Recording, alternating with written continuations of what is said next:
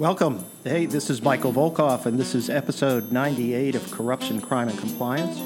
Our episode today is a quick dive into recent OFAC enforcement actions. Hello, everyone. Thanks for joining me today on Corruption, Crime, and Compliance. Before we get started, 2 points. First, please subscribe to our podcast and rate the podcast to help let other compliance professionals know about the content. Second, I wanted to mention that my law firm, the Volkov Law Group, provides assistance and counseling on compliance with Department of Treasury's OFAC regulations and sanctions programs, Department of Commerce's export administration regulations, and the State Department's ITAR regulations. We're very familiar with existing sanctions programs involving Iran, Cuba, Russia, Venezuela, and other countries. If interested in our trade compliance services, please contact me at mvolkov@volkovlaw.com. Well, maybe I am spending too much time on OFAC, or maybe not enough, but there's a lot going on, particularly not just with the issuance of the OFAC framework for compliance programs in the sanctions area, but enforcement. There's been a lot of enforcement this year in stark contrast to last year, also going after different companies than global banks, which to me raises the risk that OFAC is carrying out what it said it's going to do, which is to bring more enforcement actions against manufacturing, service companies, and other companies involved in international transactions. So I thought I'd catch up with some of the most recent enforcement actions. And OFAC clearly is sending a message about sanctions enforcement and compliance responsibilities, and obviously they're seeking out new targets for enforcement, and they continue to focus on Iran, Cuba, Venezuela, and North Korea, and clearly aligning itself with current foreign policy objectives of the administration. So let's go through some of the recent enforcement actions. First, the Western Union case, which was on June 7th, 2019. OFAC released a settlement with Western Union, under which Western Union agreed to pay $401,697 to settle potential liability for 4,977 transactions with a global company that, or with an entity that was designated under the Global Terrorism Sanctions Regulations. Interestingly, Western Union voluntarily disclosed the conduct. Between December 9th, 2010 and March 13th, 2015, a bank in the Gambia was an agent for Western Union, and the bank itself established a sub-agent relationship with Kariba Shopping Center, KSC, an entity that was designated by OFAC as connected to global terrorism, in December of 2010. So Western Union stored information about the agent as an agent location of the bank, but not as a discrete legal entity, in other words, as a sub-agent. So the Western Union screening process did not include locations for specific banks, and therefore Western Union never identified the sub-agent for separate screening purposes. In other words, they didn't have a way to capture an entity that was a sub-agent of an existing agent location. So in March 2015, Western Union first learned that KSC was a sub-agent with an active location, and then immediately suspended its relationship with KSC. They processed almost 5,000 transactions with a total value of $1.275 million involving KSC. The resolution here was a good resolution given 5,000 transactions, and Western Union only ended up paying $401,000 as a civil penalty, like I mentioned. Again, it's not the money, it's the reputational damage that Western Union, again, is on the radar screen of enforcement agencies. They've had their share of issues with regard to sanctions and money laundering in the state of Arizona, even going after them. The next case, it was Hotel Beds USA. On June 13th, 2019, OFAC announced a settlement with Hotel Beds USA, a Florida-based company that is a subsidiary of Hotel Beds headquartered in Mallorca, Spain. in which, under the settlement, Hotel Beds USA agreed to pay $222,705 for assisting 703 persons with Cuba travel services in violation of the Cuba sanctions program. Obviously, this has been a focus of relaxation of regulations in terms of travel to Cuba under the Obama administration, which have since been reversed and even tightened up under the Trump administration. So Hotel Beds between December 2011 and June 2014 sold hotel accommodations and instructed its clients to direct payments to an account in Spain. Hotel Beds USA employees and supervisors were under the mistaken belief that they could engage in Cuba-related transactions so long as the bookings involved non-U.S. clients and payments were made to non-U.S. bank accounts, and that turned out to be wrong. During this period, Hotel Beds USA personnel, including a senior manager, however, were aware that a U.S. bank had blocked a payment related to a Cuba travel transaction and that OFAC denied a specific license application seeking the unblocking of funds related to that unauthorized Cuba travel transaction. So clearly, Hotel Beds USA was on notice that its activities were not permissible under current OFAC regulations. So Hotel Beds USA did not voluntarily disclose the conduct to OFAC. Also, OFAC noted that Hotel Beds did not have a formal compliance program.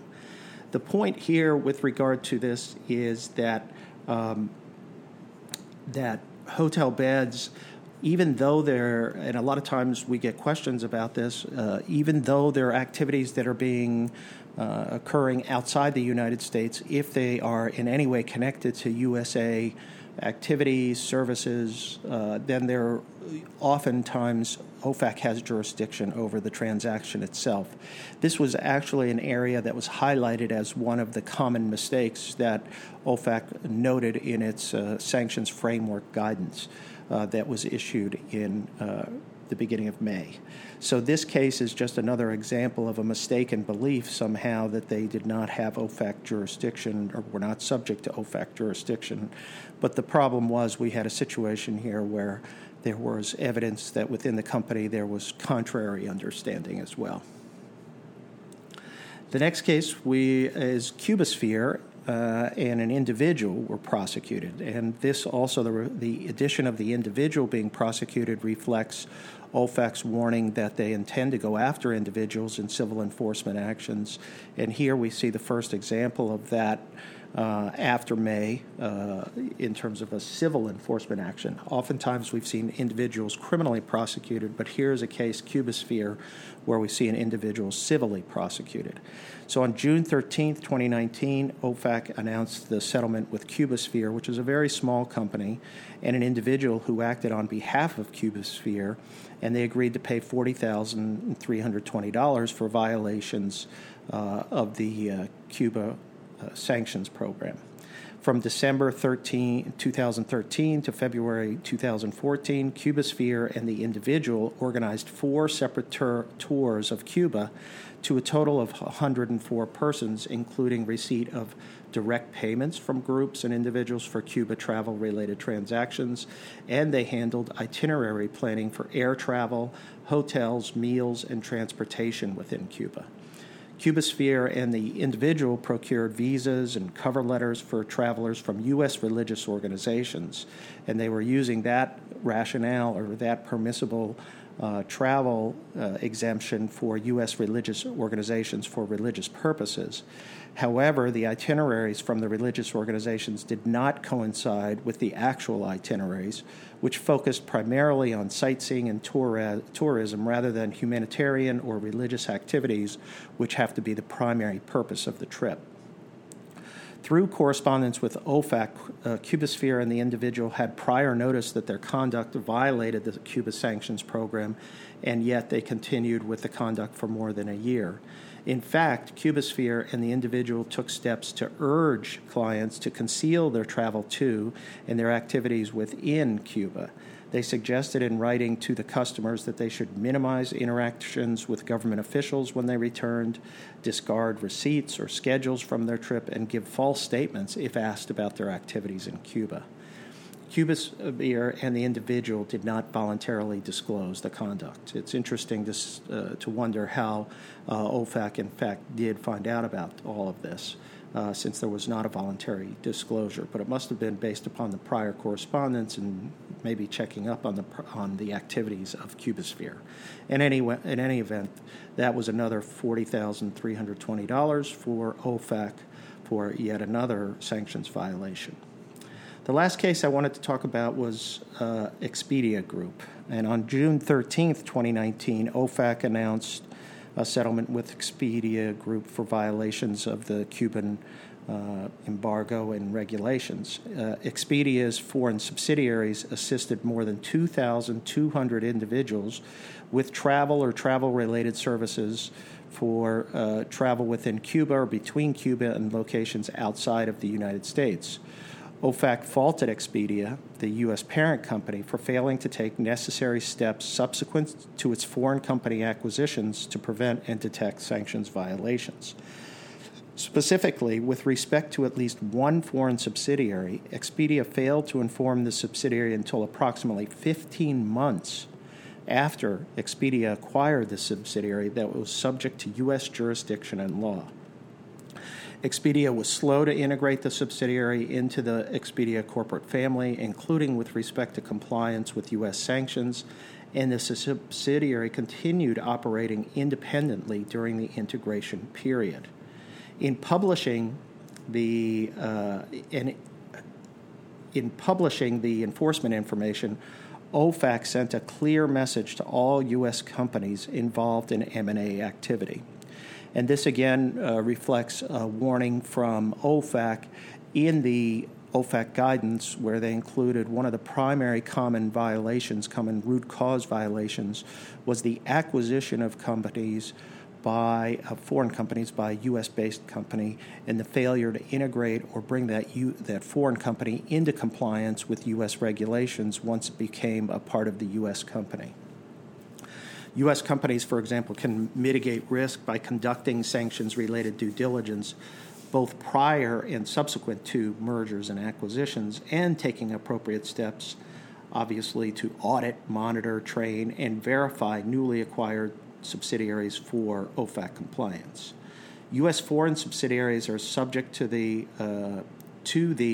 Cuban sanctions program, and U.S. person parent companies may face potential exposure to civil monetary penalties by the actions of their foreign subsidiaries.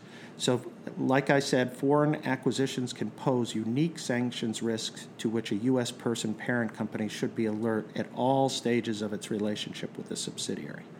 The moral of the story, obviously, is Expedia should have acted more expeditiously. Not a play on words there, but the Expedia enforcement action is most significant as it marks the fourth time this year that OFAC has taken a hard stance with respect to sanctions compliance following a foreign company acquisition. Going back, and let me remind you, on February 7th, 2019, OFAC announced a settlement with Kollmorgen Corporation, a U.S.-based company, on behalf of its Turkish subsidiary, Elsem Electronic, which I'm not going to try to even pronounce the entire name. The settlement concerned Elsem's apparent violations of the Iran regulations, sanction regulations, by providing services in Iran and selling products with knowledge that they were destined for Iran after the acquisition by Kollmorgen, the U.S. company based in Ohio. Kollmorgen discovered Elsem's Iranian transactions during pre-acquisition due diligence and implemented a wide range of pre- and post-acquisition compliance measures designed to ensure Elsem complied with U.S. sanctions, including but not limited to ordering Elsom's senior management to immediately cease transactions with Iran, conducting a comprehensive customer review, applying controls to block Iran-related customer orders, circulating a cautionary memo, and providing in-person trade compliance training to Elsom employees, modifying terms and conditions of sale to prohibit Elsom's customers from reselling Elsom products to Iran, and setting up an ethics hotline for reporting violations. Kollmorgen even obtained quarterly certifications from Elsom's senior management confirming that no Elsom products or services were being sent to or provided to Iran. Nevertheless, in spite of Kollmorgen's extensive efforts to ensure Elsom complied with the Iran regulations, Elsom sent employees to Iran to fulfill service agreements, and Elsom management directed employees to falsify corporate records to hide the violations. So here the subsidiary engaged in incredibly convoluted scheme here to circumvent the prohibitions coming from Kollmorgen so that they could continue to provide these services. Nonetheless, Kollmorgen was held responsible, even though it did almost everything in its power to stop these transactions.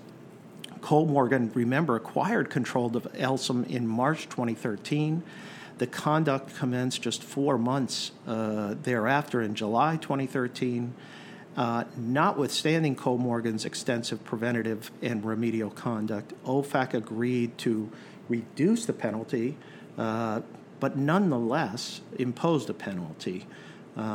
So again, the message to all U.S. companies involved in foreign company acquisitions, OFAC made a specific statement, which I'm going to read here, which is, this settlement highlights the importance of performing heightened due diligence when U.S. persons directly or indirectly acquire companies with pre-existing relationships with sanctioned persons and jurisdictions.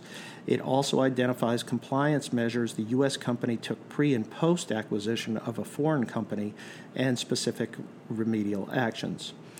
Notably, in conjunction with the settlement, OFAC also designated the managing director of Elsom, a Turkish national, who allegedly directed and tried to conceal the sanctions violations, individually as a U.S. sanctions target under the Foreign Sanctions Evaders Program. So this marked the first time that OFAC had named an individual, as opposed to an entity or an organization, as a foreign sanctions evader in relation to a civil enforcement action. This also means that this person will be impossible for U.S. persons to deal with. 1 week later, on February 14th, 2019, OFAC announced a $5.5 million penalty assessment against Applochem, a German company that manufactures chemicals and reagents for the pharmaceutical and chemical industries, for directly and indirectly selling chemical reagents to Cuban nationals. On January 1st, 2012, Illinois Tool Works, ITW, a U.S. company, acquired Applochem, a foreign company. ITW discovered the Cuban sales during pre-acquisition negotiations and warned Applochem that it would be required to cease all Cuban transactions after the acquisition. Within 2 weeks of the acquisition, the general manager of ITW's reagents division sent Applechem's foreign owners, who remained with ITW, a memo explaining their guidelines for complying with U.S. sanctions and specifically highlighting the Cuban-related sanctions. Notwithstanding these warnings, again, the foreign subsidiary, in this case Applochem, continued to complete and collect on existing orders with Cuban nationals under pre-existing contracts. Upon discovering the continued transactions, ITW's European legal department sent a third warning to Applechem's former owners to cease all transactions in Cuba immediately. ITW learned through its ethics hotline that Applochem continued to make sales in Cuba through an intermediary in Berlin, despite Applochem specifically representing to ITW that it had ceased all Cuban sales. Last, on March 27, 2019, OFAC announced a $1.87 million settlement with Stanley Black & Decker, Stanley, let's call him, resolving allegations that its recently acquired Chinese subsidiary, Jingsu Tools Company, GQ, knowingly provided power tools and parts to Iranian end users via third-party intermediaries. In addition to the monetary penalty, Stanley agreed to adopt several compliance reforms. In May 2013, Stanley acquired 60% of GQ, and I don't mean Gentleman's Quarterly, making it subject to the Iran regulations as a foreign entity owned or controlled by a U.S. company. As in the Applechem and Kohlmorgen cases, Stanley learned of the Iranian sales before acquisition and even made ceasing such sales a prerequisite to closing. Following the acquisition, Stanley provided sanctions training, and they executed agreements with GQ managers to not engage in transactions with Iran. Nevertheless, GQ continued to export goods to Iran. The sanctionable conduct occurred between June 29, 2013 and December 30, 2014, so over a year. The transactions continued. The Stanley settlement makes clear that OFAC expects the immediate adoption and implementation of compliance controls when U.S. companies acquire foreign companies that transact business in sanctioned jurisdictions. So with 4 penalty actions in the first half of this year alone directed at U.S. companies that acquire ownership or control of foreign entities, OFAC's message is clear.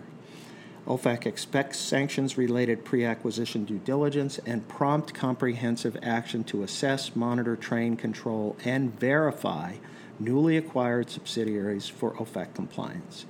Even in cases where the newly acquired company affirmatively misrepresents compliance and falsifies records to hide noncompliance, companies face significant penalties for violations. Through these enforcement actions, OFAC also has identified specific compliance and control measures that U.S. companies should take in connection with these acquisitions. Companies have to review your policies and procedures and make sure if you run into these situations that you are aggressively ensuring compliance. I run into this situation often, and it's really imperative to make sure that not only does the foreign subsidiary understand, but you have to go in and then verify through an audit, almost like a post-acquisition audit in the FCPA context, that the company is in compliance through looking at trade records, looking at transaction records, and financial records as well. Well, that's it for today, and we'll be back next week with another topic on corruption, crime, and compliance. Thanks again for listening to Corruption, Crime, and Compliance. Please subscribe to the podcast series. The Volkov Law Group believes that every company should have a robust ethics and compliance program. Experience and research show that ethical companies are better performers in the global marketplace. We can help you achieve these benefits through an effective ethics and compliance program. You can learn more about our commitment in this area at www.volkovlaw.com, our award-winning blog, Corruption, Crime, and Compliance, and our podcast series. You can always contact me at my email address, mvolkov@volkovlaw.com. Let us know how we can help you achieve your goals.